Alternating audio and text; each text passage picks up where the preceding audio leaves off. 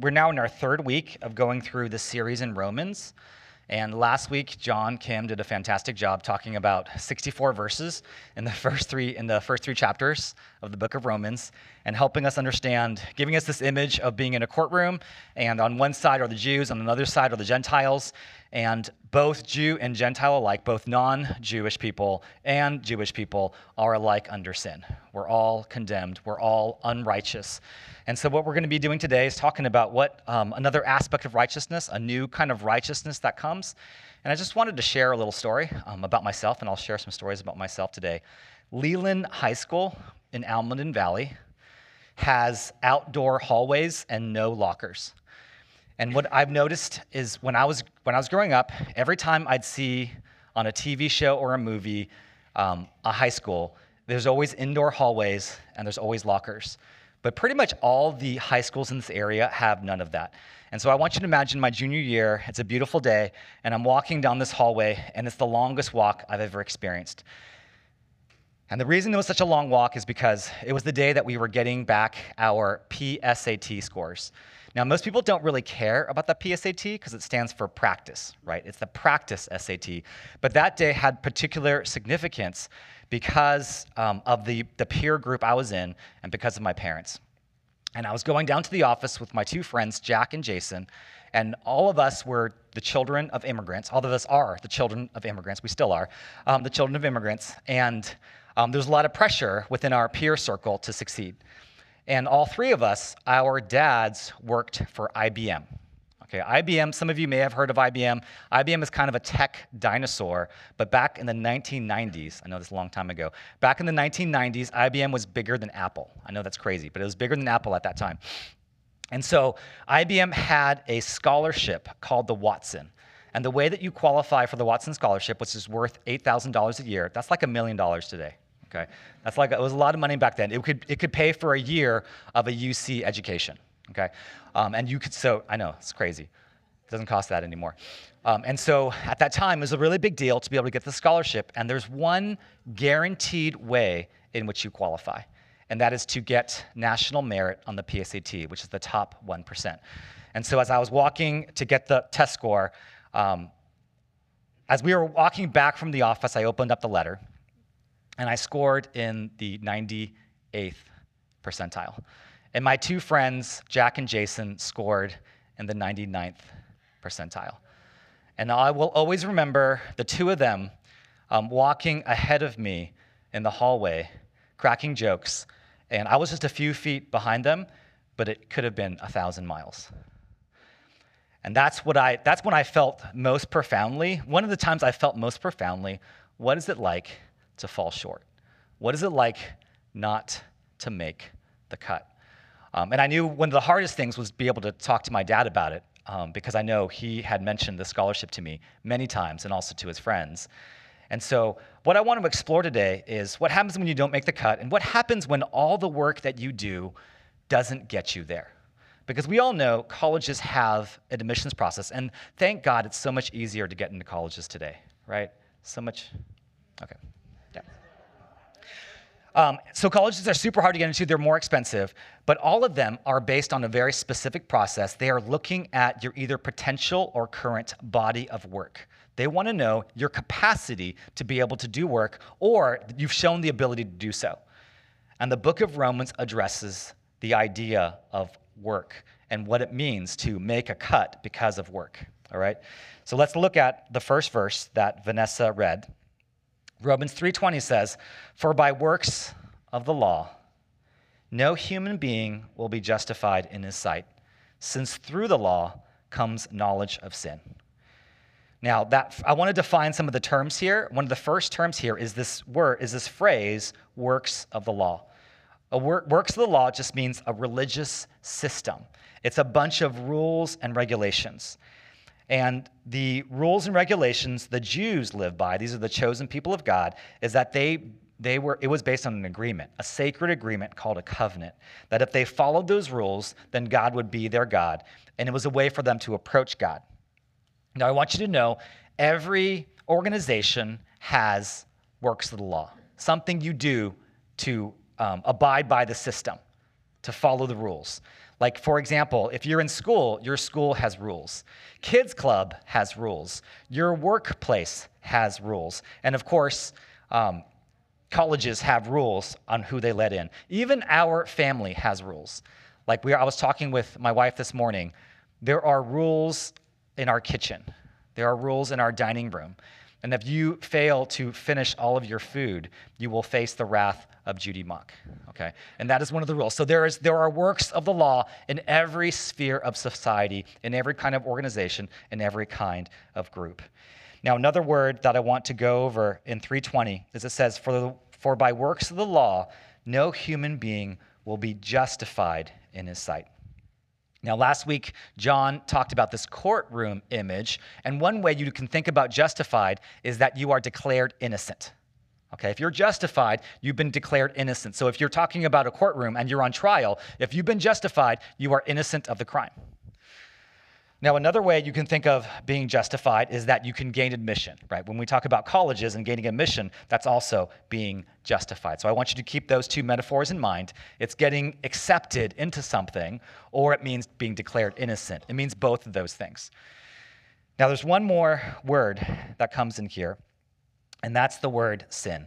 And it says, since through the law comes knowledge of sin. Sin is a word that's used often in the Bible. And it's used as both a verb and a noun. Okay, a verb means something you do, but a noun means almost like a state of being. And this one, in this case, in this verse, it's actually a noun, where it says knowledge of sin. You get an awareness of sin.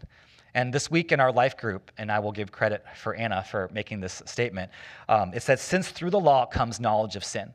And what she said in our life group was, the law is kind of like a COVID test. Okay, the law is a COVID test because it tells you for sure that you're sick. You may have a suspicion that you're sick because you're coughing and your throat is sore and you have a fever, but the COVID test tells you for certain that you're sick. And so the purpose of the law, the purpose of these rules and regulations is to confirm, yes, you're sick. Yes, you have a problem. And so let me tell a story. And what I'm going to do is I'm going to tell a story, but as I do, I'm going to give you guys a minute to also tell a story to each other, okay? But I'm going to tell my story first so you have a chance to think about it. The question is this. What was a rule you broke as a kid? Okay, what was a rule you broke as a kid? So just think about that for a second. Just think about it for a second. And let me tell my story first. I went to Chinese school growing up. Did anyone grow up going to Chinese school or go to Chinese school today? Okay, some of you. I went to Chinese school or a language school, any kind of language school growing up. All right. Yes, thank you, Noel. Yes, I got it. So I went to Chinese school, and one of the rules of Chinese school is that you start break with a bell, not like a ding, not like a beeping sound, but an actual physical bell. Is it still the same way? It has not changed in like 30 years. That's crazy. Okay, so you use a physical bell to like start recess, right? And then when recess is over, someone rings the bell again. I'm sorry, Wendy and Sam, for putting this idea in their heads, but it's going to happen. And then when the recess is over, they walk around ringing the bell again to end recess. And what my brother and I did was had this idea, we could make recess last forever if we take away the bell. Okay, all we have to do is take away the bell. And so one time during recess, after they walked around ringing the bell, we went to the classroom where they have the bell, and it's unguarded, guys. It's like the security around this bell is like laughable. There's like totally unguarded. And we went in and we grabbed the bell and we stuck it in another class. We would put it in the trash can. Okay, and so when recess it was time for recess to be over, there was no bell, and we just kept playing. We were super excited. Of course, that lasted like 5 minutes. And then the teachers just started yelling for the kids to come back, and then we got in big trouble. Okay, let's keep going. This is Romans 3:21. Now it says, but now, and whenever you see a but, it's a change of direction, meaning there's something different in the flow. But now the righteousness of God has been manifested apart from the law, although the law and prophets bear witness to it. But now the righteousness of God has been manifested apart from the law, although the law and the prophets bear witness to it. And I just want to give a quick pet peeve of mine. Whenever I see the word apart, it's apart one word, okay? Apart from, okay? But a lot of people use apart, like a part of, and they'll use apart, the one word, to show that it's together, okay? This is not apart together. It's not a part of. It's apart from, okay? It means separate. It means distant. Some of you are like, what are you talking about? But some of you are like, yes, it drives you crazy. So it says here, it's apart from the law, which means a righteousness that is separate, that is not the same as the law.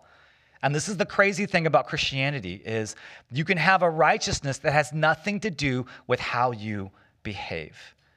There's a new kind of righteousness. Well, actually it says, although the law and the prophets bear witness to it. Although, what it's saying is that the Jews actually had an understanding that there was a different kind of righteousness that didn't have anything to do with the rules and regulations of Moses and Abraham and their patriarchs. There's a righteousness that has been talked about in the Hebrew scriptures, which we know today as the Old Testament. And so what Paul is saying here is that there is a way to be declared innocent that has nothing to do with your behavior and your works and your ability to follow the rules. It's separate. And it's not actually that new, although it's being now newly revealed. And so in verse 22 and 23, it says, the righteousness of God through faith in Jesus Christ for all who believe. And then it says, for there is no distinction, for all have sinned and fall short of the glory of God. And so this righteousness is something that we receive based on faith, based on trust. And I'll be talking more about what that means. But the thing that I really want to focus on is it says here, for all have sinned and fall short of the glory of God. I shared earlier this image of how I didn't make the cut when it came to the PSAT.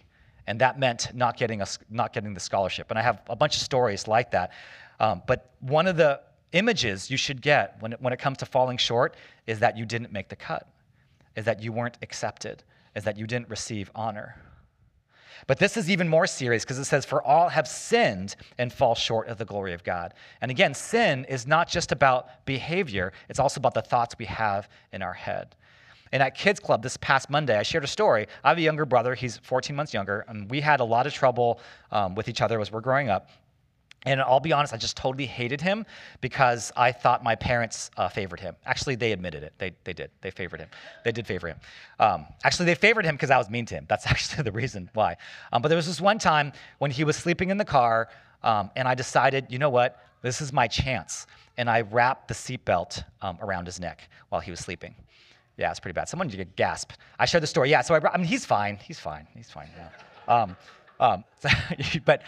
But that's just one of the things that is super evil about me. And I won't even want to get into all the different thoughts that I had about him and the way that I treated him and my general attitude towards him, okay? And that's an example of what I talked about earlier of what the Bible calls sin. It's not actually just behavior. Yes, that behavior was evil, but the thoughts that I had in my head about him and how superior I felt, and honestly how jealous I was, especially once I saw my parents favor him, I was super, super jealous. That's an example of what the Bible calls sin and how we fall short of the glory of God. And when you think of glory of God, I want you to think of like this picture of what the ideal person looks like, of living up to all the potential that God has given you. Okay, that's what the glory of God looks like. In fact, I remember as a kid, everyone would say, "Oh, you've got so much potential," and what they mean is like the things that you can accomplish someday. And I always felt like, man, I'm always falling short of that potential.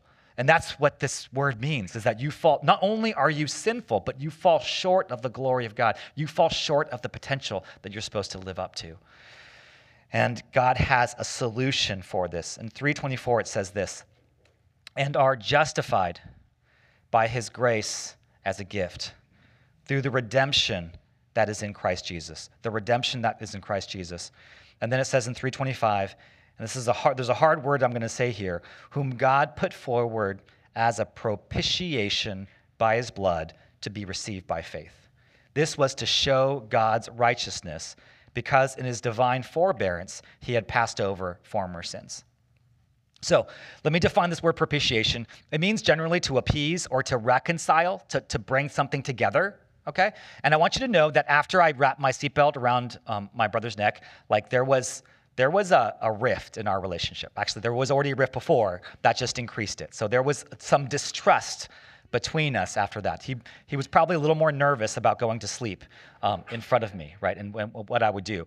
And so when the Bible talks about propitiation, it talks about how do you repay the debt because of an evil that's happened. And let me just share like a quick example, maybe more for the adults. There's a woman named Elizabeth Holmes who started a company called Theranos, and she swindled people out of $700 million. $700 million.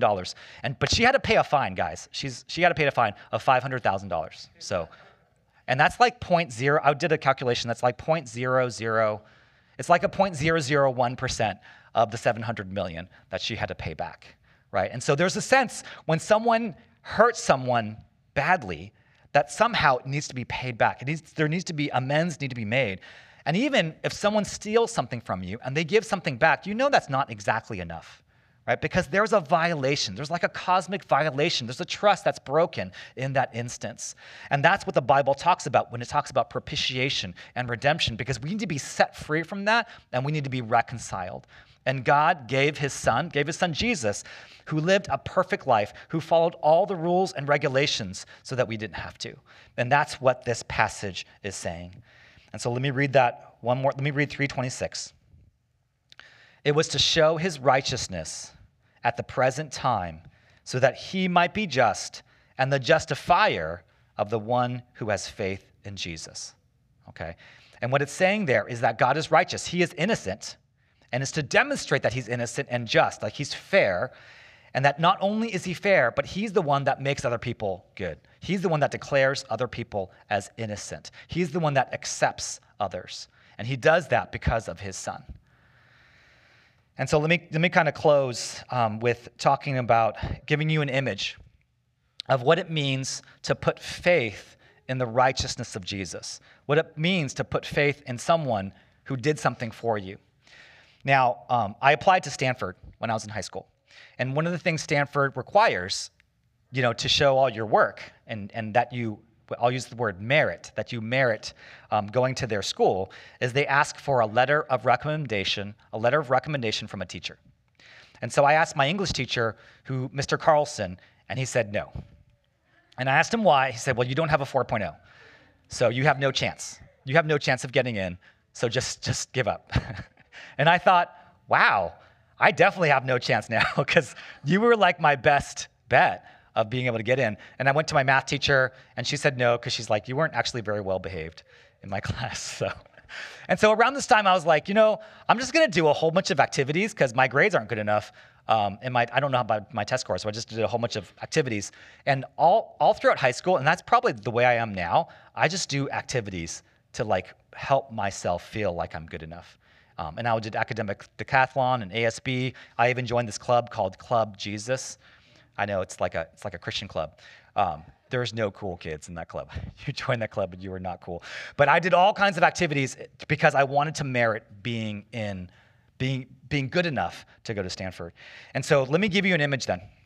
Let me give an image. The gospel, which is the good news of Jesus, is like receiving a letter of recommendation from Jesus, or he himself is your letter of recommendation. And the way that you receive this letter of recommendation, and by the way, if you get that letter, that's all you need to get in. That's all you need to get in. And when I say get in, I don't mean Stanford. I mean eternal life, acceptance, and worth. But the only way you receive that recommendation letter is you have to trade all of your grades. You have to trade all of your test scores. You have to trade all of your activities. You have to give all of that up. You have to scratch it out, okay? You scratch all that stuff out, and then you can receive and you place trust in that letter of recommendation that Jesus gives us. That's the way that we receive acceptance. That's the way that we are justified, because there's nothing you can do on your own to get to it. It's all based on his letter of recommendation, the letter of recommendation of his life. And to give you one more metaphor that John gave, let's talk about the courtroom, and you are guilty of the crime. What God can do, what God does through his son, is he gives a pardon. Okay, he gives a pardon, and he pays the debt that the criminal should pay through his son's perfect life. And that's how we are pardoned. And we do that based on faith, based on trust because we admit that we are guilty and that we fall short. And so I want to give a picture of what that looks like. And so let me ask two of our elder candidates to come on up. Some of the people say that Christianity is a crutch, right? That Christianity is just something that supports you. I actually think Christianity is way more than that. It's like way worse for us. Christianity is a stretcher. Okay, it's a stretcher. You need to fall and lay down on this thing. And so we're going to do what's called a TrustFall, right? And what a TrustFall means is you trust someone to catch you. And in this case, I want you to imagine that this is Jesus. Okay, this two of them together, Jesus, right? And they're going to catch me. But what that means is I've got to fall. I've got to acknowledge that I fall short, and that he's going to catch me. Because the only way you can fully admit that you have no righteousness of your own is to fall, okay? And then you've got to do it backwards. Okay, you guys ready? Okay, how about we get a countdown from the crowd? 3, 2, 1. Ready? 3. Oh. All right, thank you. And now, I want to invite some kids to come up to do the same thing. I'm just kidding. We didn't have time for the waivers, okay? We have to get the waivers signed for that to happen. Okay, what I did here, was that nervous? Was that nerve-wracking? Okay. The way I just did it, it looked like a one-time decision. But I just want you to know, when you decide to receive Jesus, it absolutely is a one-time decision, but we continue to decide to fall into his arms and have him catch us. That's what a life of faith means. And so if you are new to Christianity today, you can decide to fall into his arms. And it means giving up everything about you, everything that you can do to work for his acceptance and for your own righteousness, and to fall onto his. And if you make that decision today, I just encourage you to tell someone about it. Let's pray together. God, for all have sinned and fall short of the glory of God. And in both our thoughts and our behavior, we have turned from you and to our selfish and destructive ways. And not only that, but we've fallen short of the potential of who we can be. Lord, thank you that you give a righteousness, that you declare us innocent and you accept us, not because of what we've done, but because of what your Son accomplished.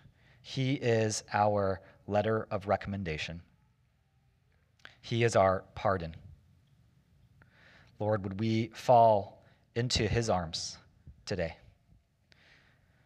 In Jesus' name, amen.